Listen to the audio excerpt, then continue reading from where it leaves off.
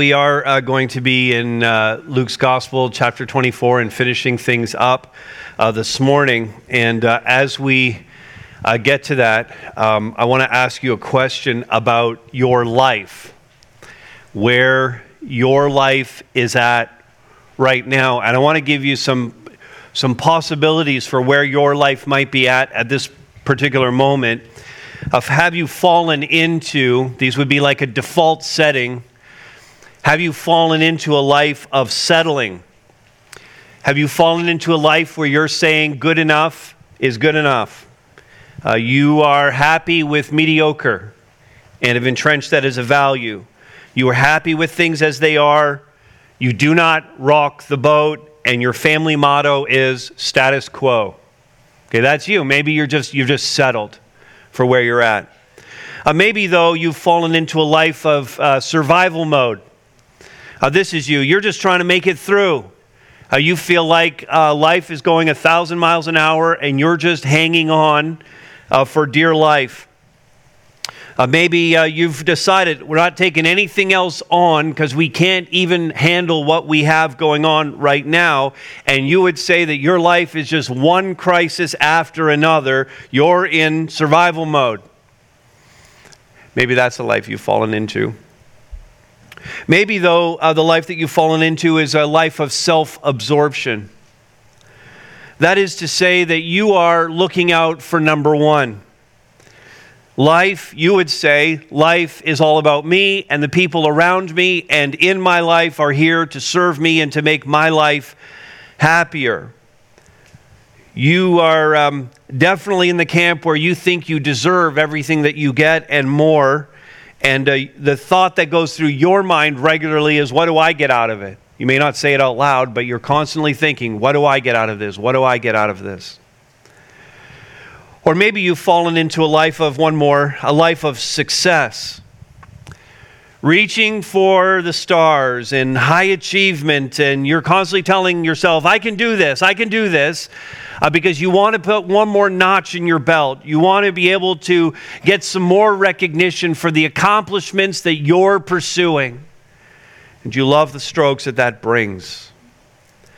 Have you fallen into any of these kinds of lives? Is this the life that you're living?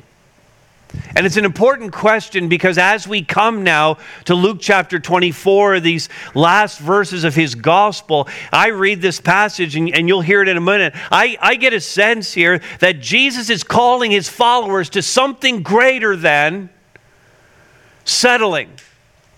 Something greater than survival mode, something greater than self-absorption or the pursuit of success as the world defines success, that is. Jesus is calling us to something more than that. He called his followers to a God-glorifying, life-altering mission, and he promises them power from on high. That's in verse 47 of what we're going to look at today. Power from on high to live out that kind of life. That same divine Holy Spirit power can and should be experienced by everyone who claims to be a follower of Jesus Christ. And this room is filled with people who claim to be followers of Jesus Christ. And if you have claimed that, if you say, I'm a Christian, I've accepted Christ into my life, I have the forgiveness of sins, I have that, then what you should also have is the power of the Holy Spirit in your life. And is there evidence of that in your life? Are you sensing his power? Would you testify to that right now? I have the power of the Holy Spirit in my life. I know it. Again, in today's passage, we're going to see what that brings about in our lives when we have the power from on high. So let me read the passage. This is Luke 24, beginning at verse 36, straight through to the end. I'll read this, I'll pray, and then we'll go after it together. Luke 24:36. As they were talking about these things, Jesus himself stood among them and said to them, "Peace to you." But they were startled and frightened and thought they saw a spirit. And he said to them, "Why are you troubled, and why do doubts arise in your hearts? See my hands and my feet, that it is I myself. Touch me and see. For a spirit does not have flesh and bones, as you see that I have." And when he had said this, he showed them his hands and his feet. And while they still disbelieved for joy and were marveling, he said to them, "Have you anything here to eat?" And they gave him a piece of broiled fish, and he took it and ate before them. Then he said to them, "These are my words that I spoke to you while I was still with you, that everything written about me in the law of Moses and the prophets and the Psalms must be fulfilled." Then he opened their minds to understand the scriptures and said to them, "Thus it is written, that the Christ should suffer and on the third day rise from the dead, and that repentance and forgiveness of sins should be proclaimed in his name to all nations, beginning from Jerusalem. You are witnesses of these things. And behold, I am sending the promise of my Father upon you. But stay in the city until you are clothed with power from on high." Then he led them out as far as Bethany, and lifting up his hands, he blessed them. And while he blessed them, he parted from them and was carried up into heaven. And they worshiped him and returned to Jerusalem with great joy and were continually in the temple, blessing God. Let's pray together.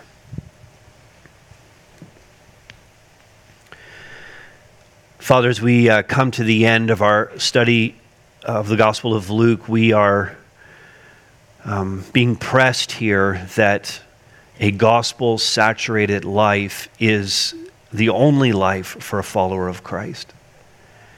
So God, I pray that we would be honest with ourselves, honest with you, as we look at the scriptures together today, that God, we would be looking for all the ways that we can allow the gospel to saturate, penetrate our lives, and then to flow out from us in mission.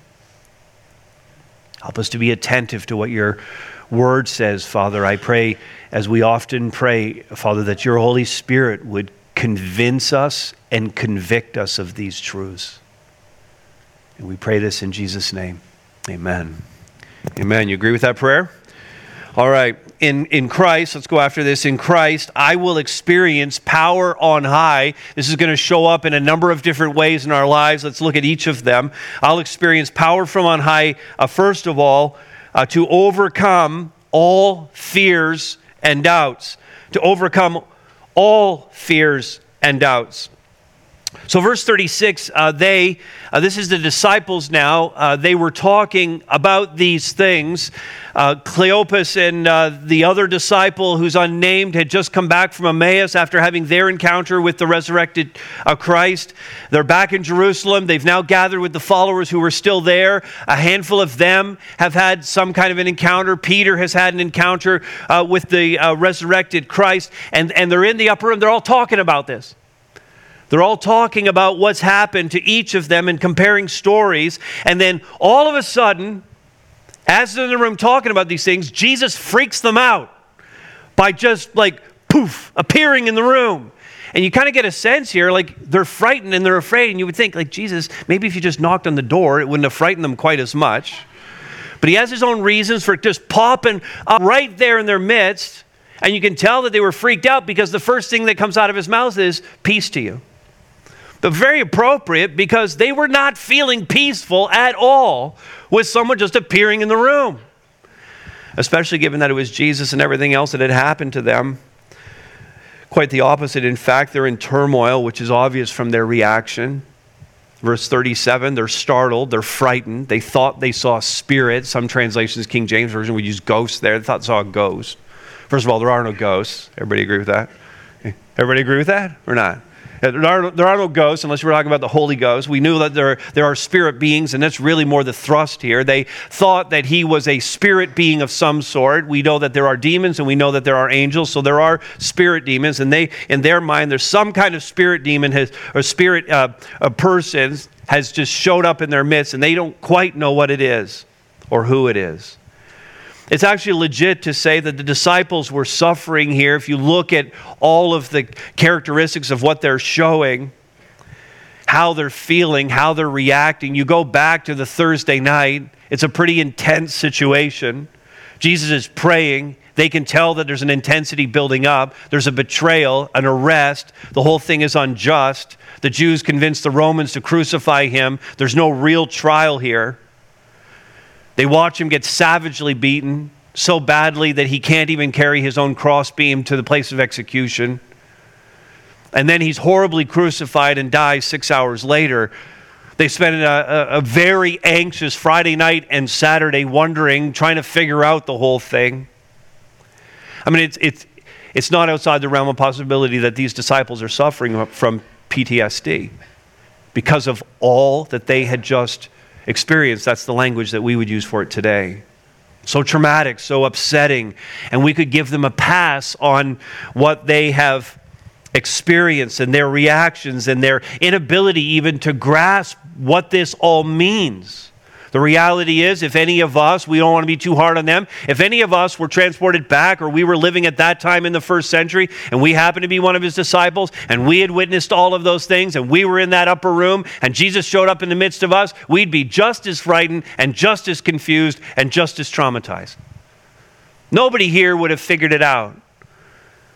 We'd be just like them in all of this.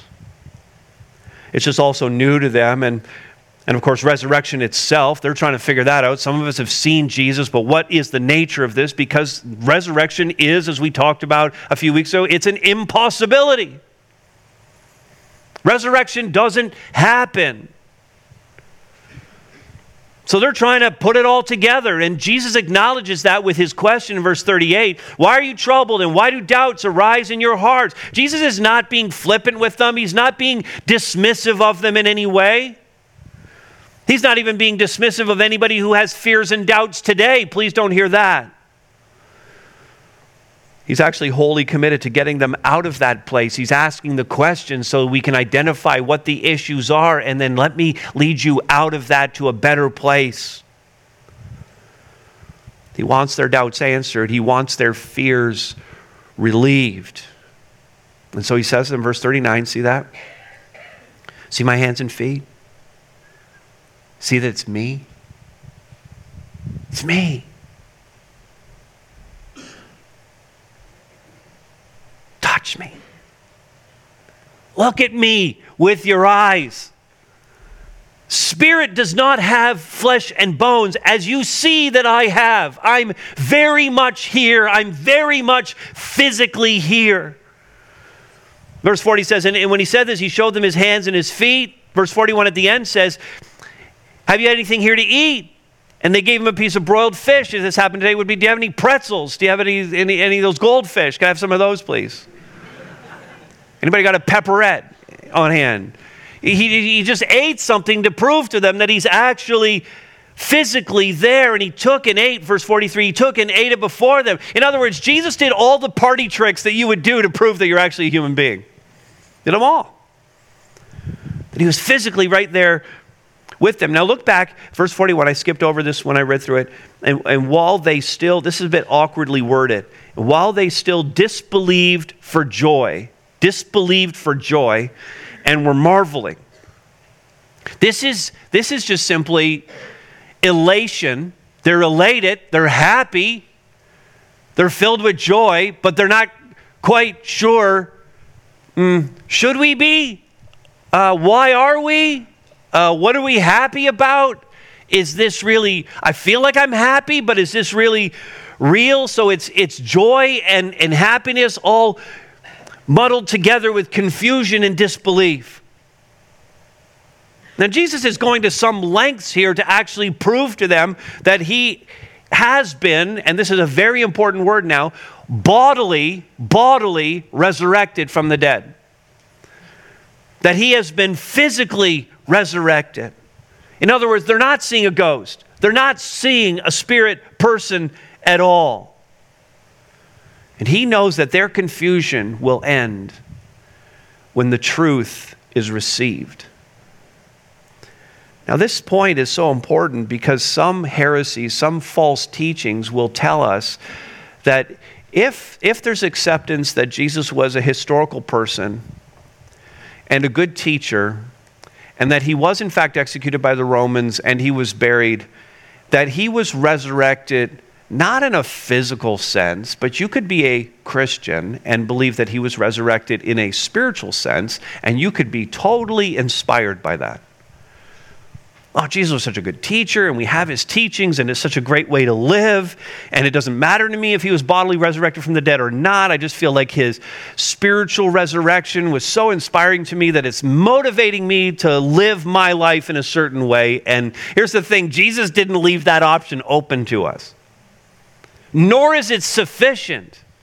Nor would any of the apostles given their life for that message if they didn't actually believe that Jesus was resurrected from the dead. And so when we say he lives, we don't mean that in an inspirational kind of way. I mean, we mean that in a literal way. He was raised from the dead. He physically rose from the dead. God incarnate.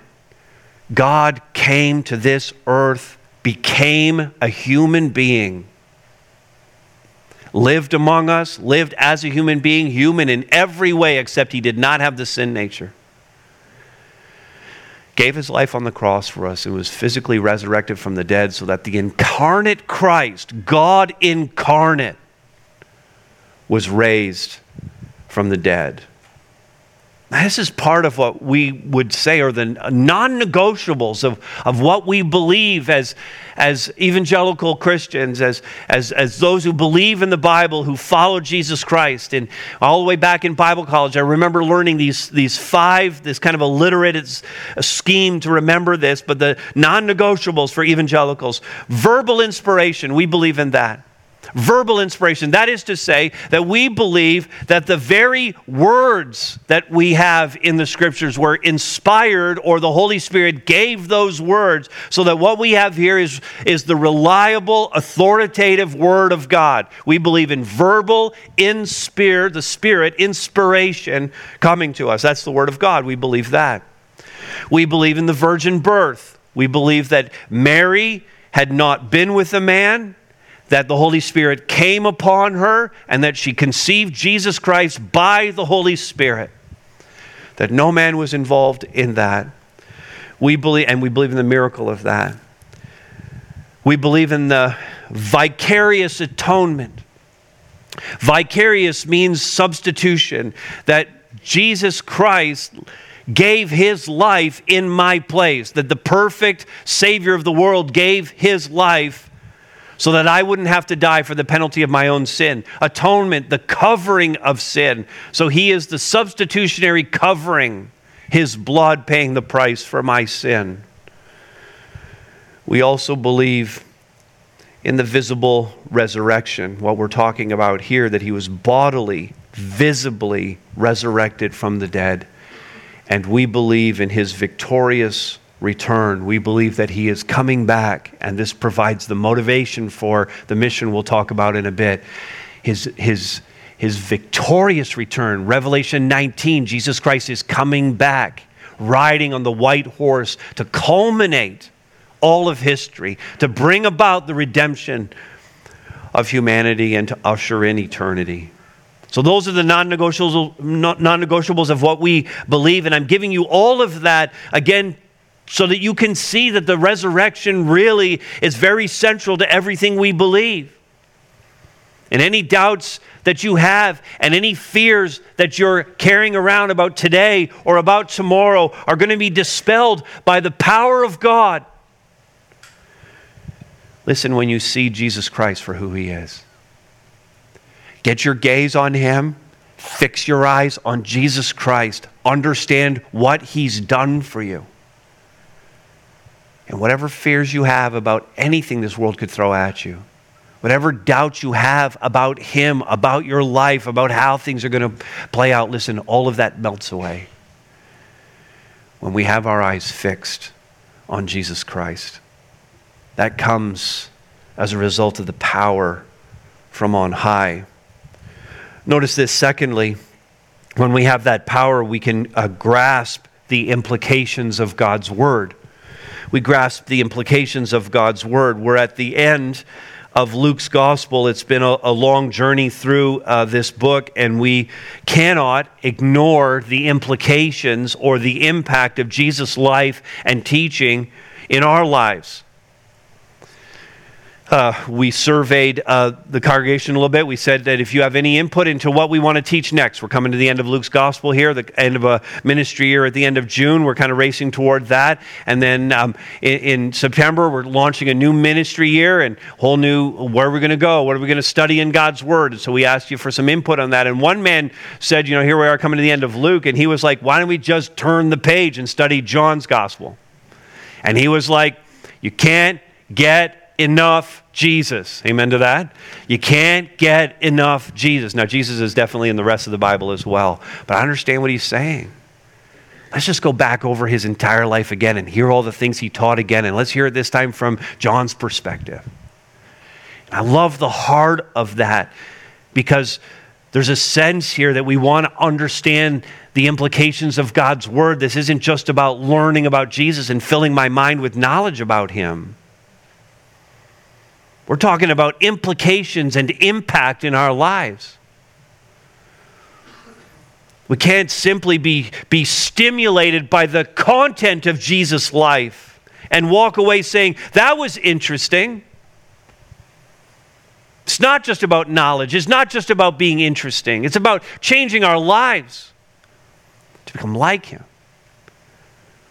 And if I was to press every one of you in a one-on-one conversation about the principal influences that are in your life right now, we would all have multiple influences. But if Christ is not at the center, if Christ is not at the top, if Christ is not overwhelmingly greater than all of those other influences, then we have a problem. Now, I could press some of you and you would say, the major influences in my life, I would just say my parents were such a major influence in my life. And that's true. Our parents are a major influence in our life, for good and for ill. For me, it's all good, because my parents go to this church and we're in the last service. And that's not true. Our parents are a massive influence. Our families are a massive influence in our lives. There's no doubt about it.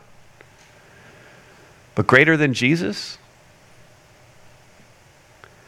Traditions. We have traditions in our family. We've always done these things, and traditions are an influence in our lives. But greater than Jesus? Or maybe we talk about our ethnicity. I'm from this country. I'm from that country. That's a great influence in my life, and I get that that's a great influence. It's a God-given influence. It's not greater than Jesus. Your ethnicity is not greater than Jesus. It's not the culture around us. It's not the education that we got. I've been so influenced by these teachers in my life. I got this degree and that degree. I pursued this course of study, and it's been greatly influential in my life. I get it has been, but not greater than Jesus. Not greater than his Word.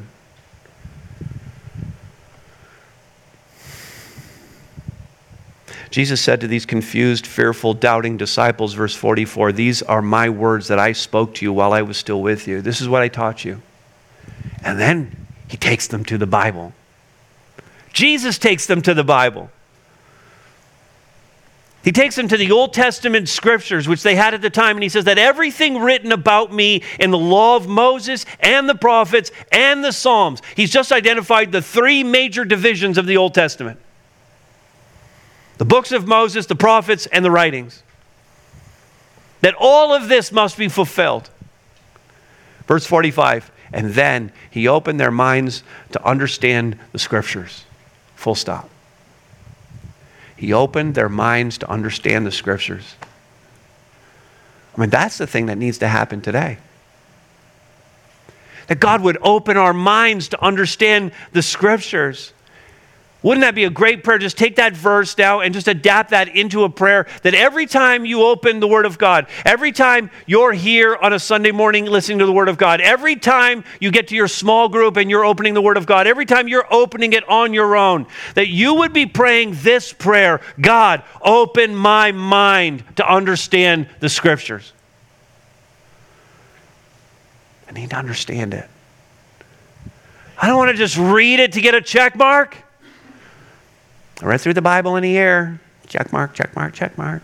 4 chapters a day. Check mark, check mark, check. What'd you read? I have no idea. 4 chapters. Check mark, check mark. Got through the Bible in a year.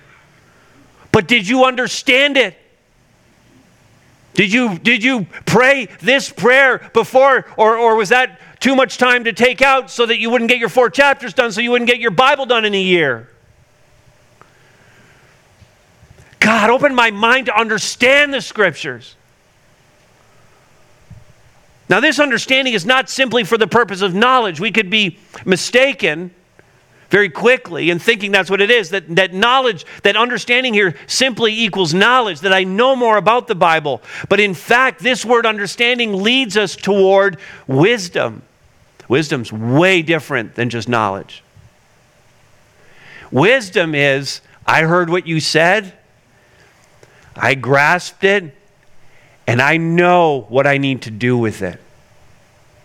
That's what understanding is. That's what wisdom is. See, wisdom and understanding both imply application of the truths that I've heard to my life. I'm changed because of it, or I'm changing because of it. I'm being transformed because I understand the Scriptures. I get the meaning of it, and I get the application of what I'm hearing and what I'm reading. And this, by the way, 100% is reinforced by the Apostle Paul. Look at his letter to the Corinthians. This is what he says to them about teaching, about Scripture. He says, we have received not the spirit of the world, but the Spirit is from God. We have this promise, we have this gift of the Holy Spirit, this power from on high, that we might understand the things freely given to us by God, His Word. And we impart this, we teach this in words not taught by human wisdom, but taught by the Spirit, interpreting spiritual truths to those who are spiritual. Those who are spiritual are people who have the Holy Spirit. Okay, the promise that we're going to talk about here, the power from on high, that's the Holy Spirit. You have that so you can understand the spiritual truths. You have understanding of the Scriptures because you have the Holy Spirit. You're a spiritual person. The natural person who does not have the Spirit, unsaved, does not have the Holy Spirit, does not accept the things of the Spirit of God, for they are folly to him. Reads the Bible, doesn't have the Spirit, like, what is this, man? This doesn't make any sense to me. And some of you know unbelievers in your life who have read parts of the Bible and they don't get it. They just don't get it. The natural person does not accept the things of the Spirit of God. They are folly to him, and he is not able to, there's the word, understand them. Not able to comprehend and apply. Might be able to comprehend it. I understand the facts about what Jesus did, about how he gave his life, how it's a substitution. Where they could articulate all of that back, so there's a cognitive understanding, knowledge, but not application. I don't know how to apply that to my life. Not able to understand them because, why? They're spiritually discerned. This only happens because you have the power of the Spirit. You can only grasp the implications of God's Word because you have the power of the Holy Spirit in your life. And we need that prayer.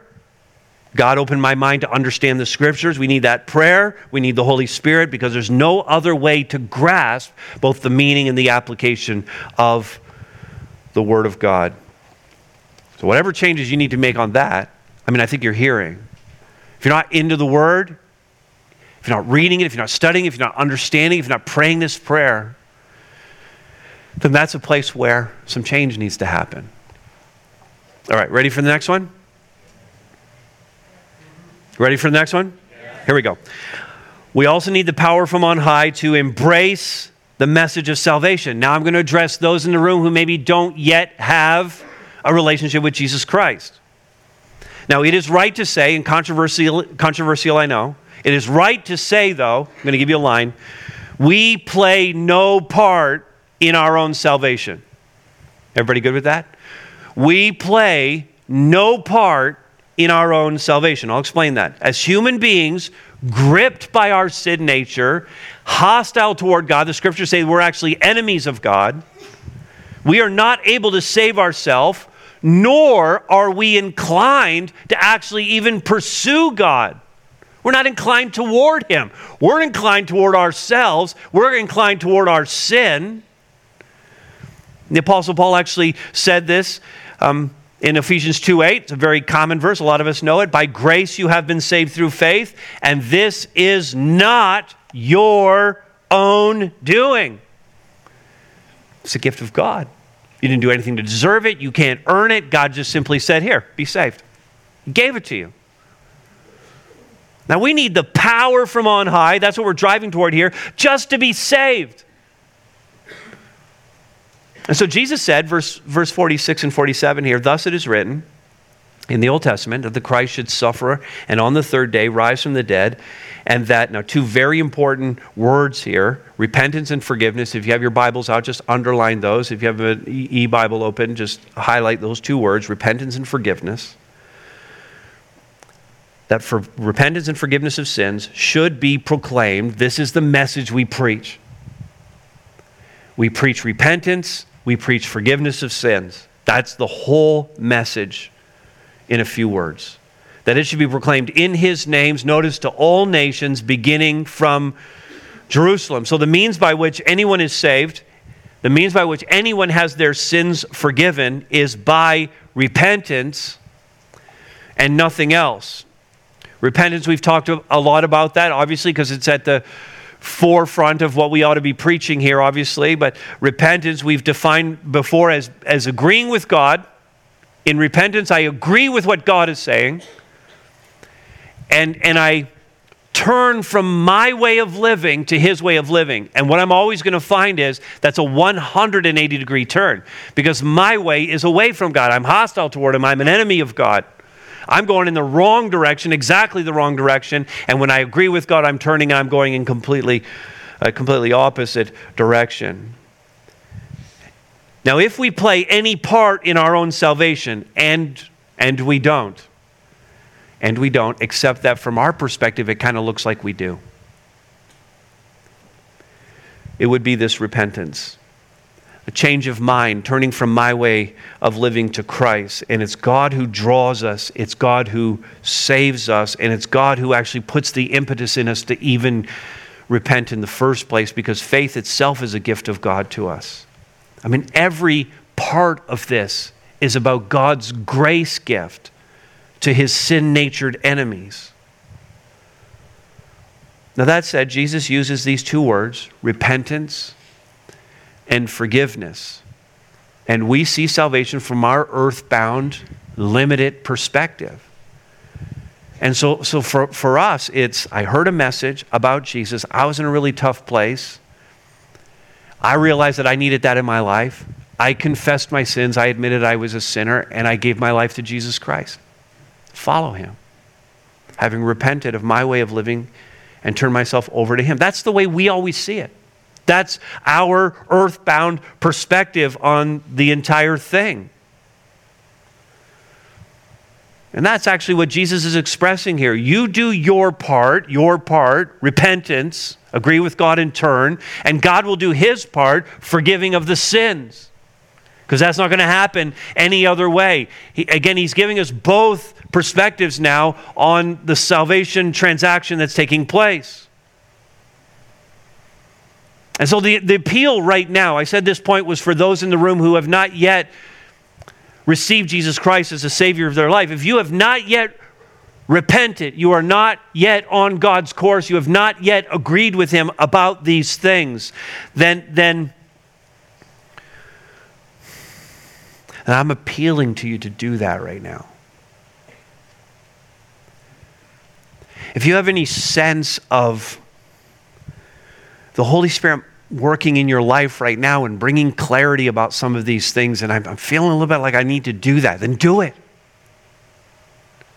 Give your life to Jesus Christ. Receive the power from on high that he is offering in this very moment. That pulling on your heart, that clearing up of your thoughts about this. Receive him. There's no other way to get it. You know, we witnessed a baptism a few minutes ago, and there was one in the first service as well, and two clear stories of people who have come to faith in Jesus Christ. But each of them knows that while baptism is commanded, it doesn't save. Baptism doesn't save you. Baptism doesn't save you if you were baptized as a baby. It doesn't save you if you're baptized as an adult in full immersion. Baptism doesn't save. It's a symbol of something else that's happened. So if you're relying on your baptism for your salvation, if that's going to be your claim before God, that is not going to work. Giving your money, being generous, doing what the Scriptures say. Yes, giving is commanded in the Scripture. It's commended by God as something that every Christ follower should want to do. You can't give enough money to make up for your sin. You just can't. You can't be saved by being in a worship service. You can't be saved by being part of the church, though we're told in the Scriptures not to forsake the assembling of ourselves together, that we are told to be the church together. We'll look at that in a few moments. That you are told to worship the Lord, but none of that saves. That's all the expression of a heart that's already been saved and just loves God and wants to be a part of His thing. You can't be saved by moral living. I'll clean my life up. I'll do better. I'll make better choices. We are commanded to be holy even as He is holy. But being holy, living a moral life, does not save.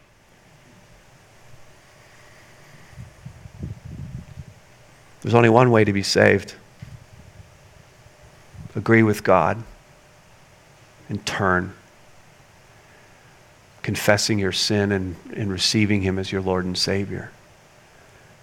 Now here's the thing, we don't do a lot of this anyway. You don't have to stand to receive Jesus. You don't have to walk an aisle. You don't have to sign a card. You don't have to raise your hand. You don't have to do any of that stuff. You can become a follower of Christ right where you are right now.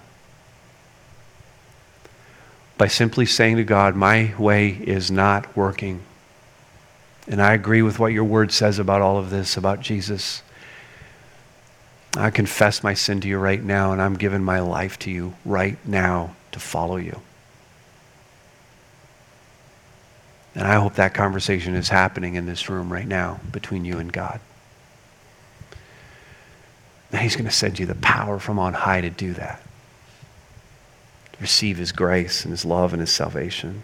Now's the time. Don't resist the work of the Holy Spirit in this moment, if that's you. Now, once you have that, you're also going to need the power from on high, notice this next, to witness to the world of God's forgiveness. Well, once you have Christ, you become part of the people of God who have been charged with fulfilling the Great Commission to tell the world about Jesus. This is a message that is to go, verse 47 said, to all nations.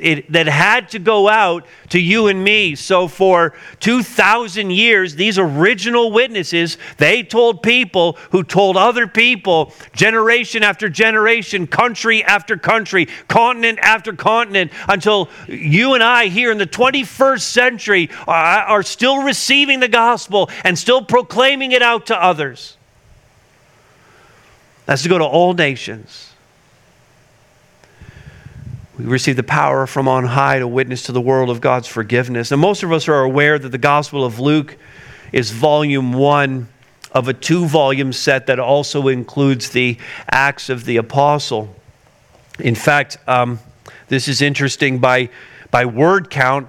I suppose they do this by computer now, but it was done previously to that when people just counted things. By word count, Luke wrote most of the New Testament. Did you know that? Only wrote 2 books, Luke and Acts, but that constitutes the greatest amount from any one author. He wrote 27% of the New Testament. Anybody know who's number 2? The Apostle Paul. He wrote 13 letters, and he wrote 23% of the New Testament. Who's number 3? John, correct? John's Gospel, his 3 letters plus the book of Revelation, he gets 20%. So gold, silver, bronze, Luke, Paul, John. Six others in fourth place, they wrote, six other authors wrote the other 30% of the New Testament. None of that had anything to do with the message. I just thought it was cool. Yeah. So these last verses foreshadow what Luke actually intends to talk about in the book of Acts. He's going to talk about the empowering of the Holy Spirit to carry out the mission to preach this message of repentance and forgiveness of sins, which, by the way, that was Jesus' message. It's going to be the apostles' message. And if you go back to Luke chapter 3, all the way back to the beginning of the gospel, that was John the Baptist's message. It's the same message that's being preached all the way along. And not only empowering us to carry out the mission, but empowering us to simply be the church. That's what Jesus is pulling together here. He said in verse 48, you, plural, are witnesses of these things. You saw all of this. You were with me for 3 years. You saw the miracles. You saw the mighty works that I did. You heard all the things that I taught. You saw it all. You saw the crucifixion, and now you've seen the resurrection. You've seen all of this. You need to start telling people about it. I mean, it's so critical that these very first eyewitnesses to the resurrection would proclaim the message. Because they saw him, they talked with him, they knew him, and Jesus personally commissions them to go out and do this. And it's passed on to us, one generation to another, without the advantages, after this first generation, without the advantage of being eyewitnesses. That we have to take on the same commission. I love this story. It's actually in John's Gospel, another post-resurrection story. And you remember who the most stubborn one to believe was? Thomas. Thomas made this bold declaration. To our knowledge, no one else had said this, but he just said, unless I see the wounds, put my finger right in them. That's rather bold. I'm not going to believe. Thomas is the only one who said that. And Jesus was so patient and gracious with him and meets with him, one-on-one, gets right up with him. Thomas says, Thomas, take a look. Put your fingers right here. Take a look. Feel the wound in my side. And Thomas's response was, my Lord and my God. And then Jesus said to him, this is in John 20, he says to him, you have believed because you've seen. But blessed are those who have not seen and yet believe. That's you and me. We're blessed. We're blessed in an extraordinary way by the power that comes from on high because we have believed, yet we have not seen the wounds. We have not seen Christ. And yet we believed. But they couldn't do it, nor can we do it without the power. Jesus said, verse 49, behold, I am sending the promise. He's talking about the Holy Spirit. I'm sending the promise of my Father upon you, but stay in the city until you are clothed with power. Here's our phrase, from on high. And we find out that promise is the promise, the power from on high. It's all the Holy Spirit. We're going to find out more about it in Acts chapter 1 and 2 when Luke writes that second volume. Luke 2:4, they were all filled with the Holy Spirit. That fulfills an Old Testament prophecy that's in the book of Joel 2, verses 38 through 32. This possessing of the Holy Spirit. And there's so many different functions and aspects of the Holy Spirit's work. There's filling and there's baptism of the Holy Spirit. There's a sealing of the Holy Spirit. There's indwelling of the Holy Spirit. And to understand all of that, but that work of the Holy Spirit, as we understand it all, is the mark of a true believer. That if you truly love Jesus Christ, you have the Holy Spirit working in your life. And if there's no evidence of the Spirit in your life, then I'm afraid there's no evidence of you truly being saved. And that might explain why, and this is all under the topic of the mission, that might explain why you have no actual ambition, desire. You are not working in any way toward the mission that He gave to us. Because if we're saved and we have the Spirit, then we would want to be engaged in the mission. We'd want to tell other people about Him and be witnesses of these things. One more. In Christ I will experience power from on high to be the church. To be the church. Now there's a time span between verses 49 and 50. Luke, when you read it here, it kind of reads like it all happened on the same day at the end of Luke's gospel. He makes that much clearer when you get into Acts 1 and 2. Really, the time lag between the two, and you can write this right into your Bible if you want, but between verses 49 and 50, there's a 40-day gap that happens there. And Luke is writing what he calls an orderly account, but he's not including every detail in his orderly account. And he knows that right here at the end of Luke's gospel, what he's really doing is he's just giving a little teaser about the ascension and about the power from on high and the promise that's coming. It's just a little teaser about that. But when he gets into Acts, especially Acts 1 and 2, he's going to explain that in far more detail.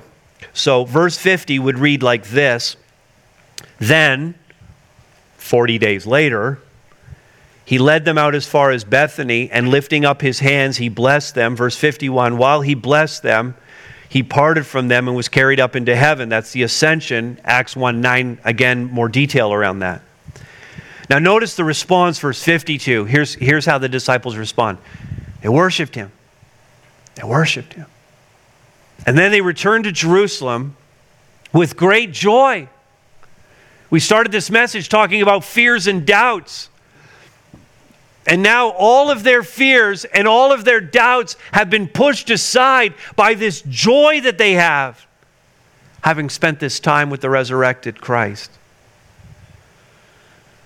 They worshiped him and returned to Jerusalem with great joy, verse 53, and were continually in the temple blessing God. So in those early days, they were still getting together as a greater church. And if you look right to the very end of Acts chapter 2, you'll see a description of the early church in those first days and weeks. And you see that they were still gathering in the temple as a large group to worship the Lord.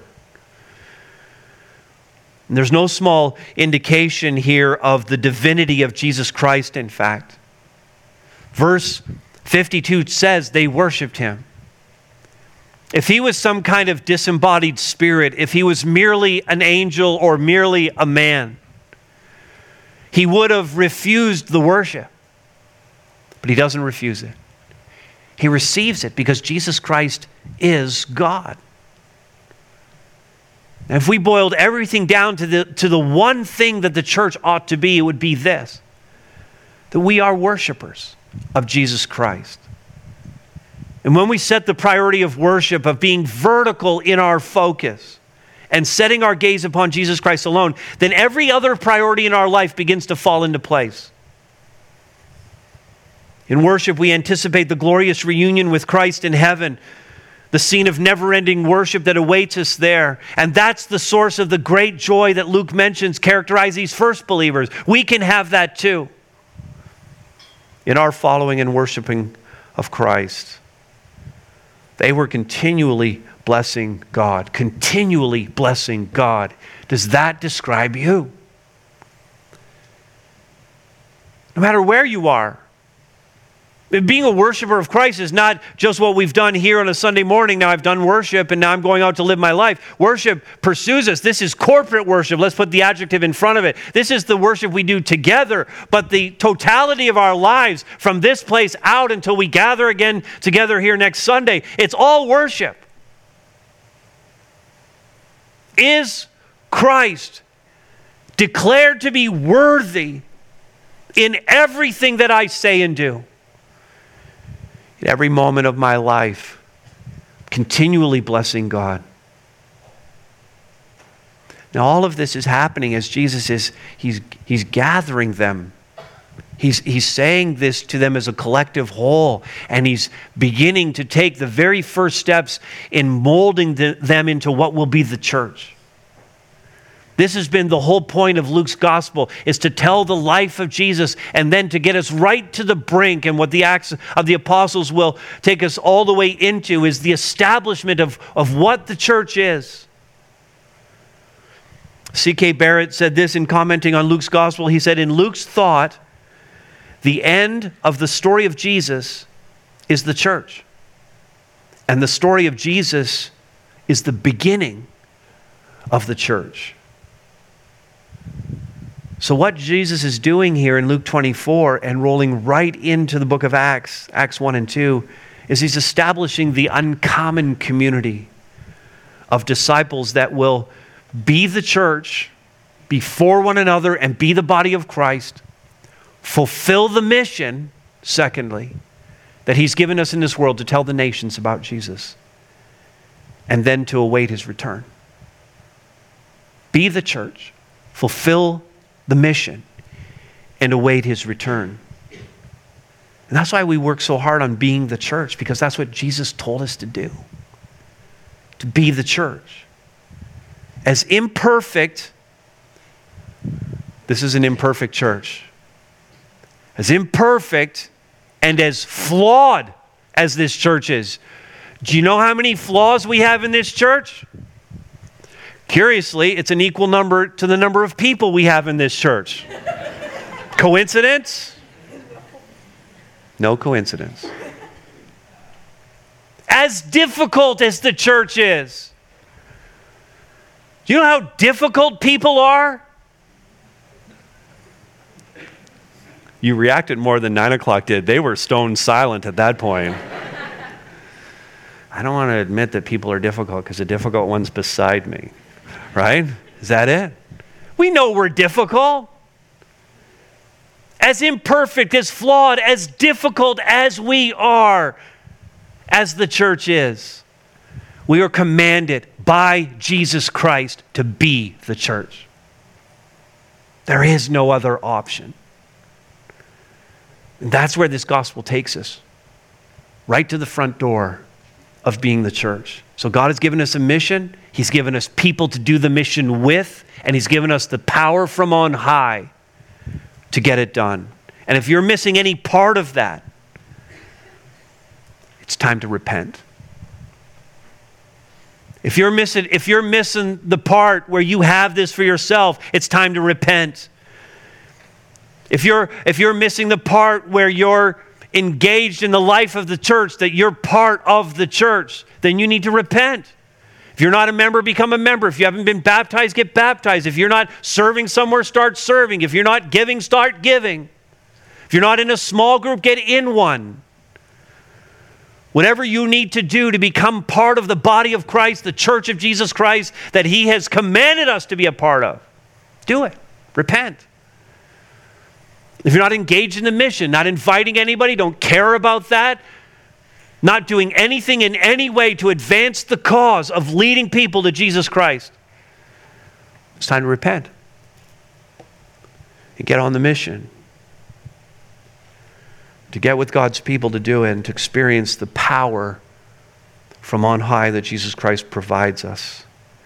The gift of the Holy Spirit promised to us in this gospel by Jesus Christ.